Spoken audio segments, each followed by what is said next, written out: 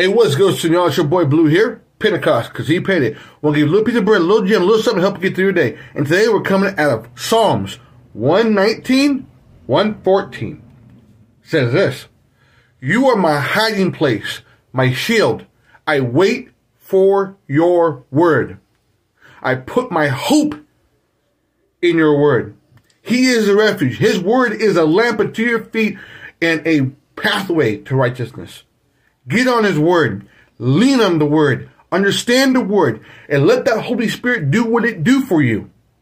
Much love to you. God's grace to you always. Love, peace, and accountability. Keep it 100. Your word, God, is the truth. And the more we lean on it, the better we're going to be. Holy Spirit, do what you do. And remember, Pentecost, because he paid at all costs.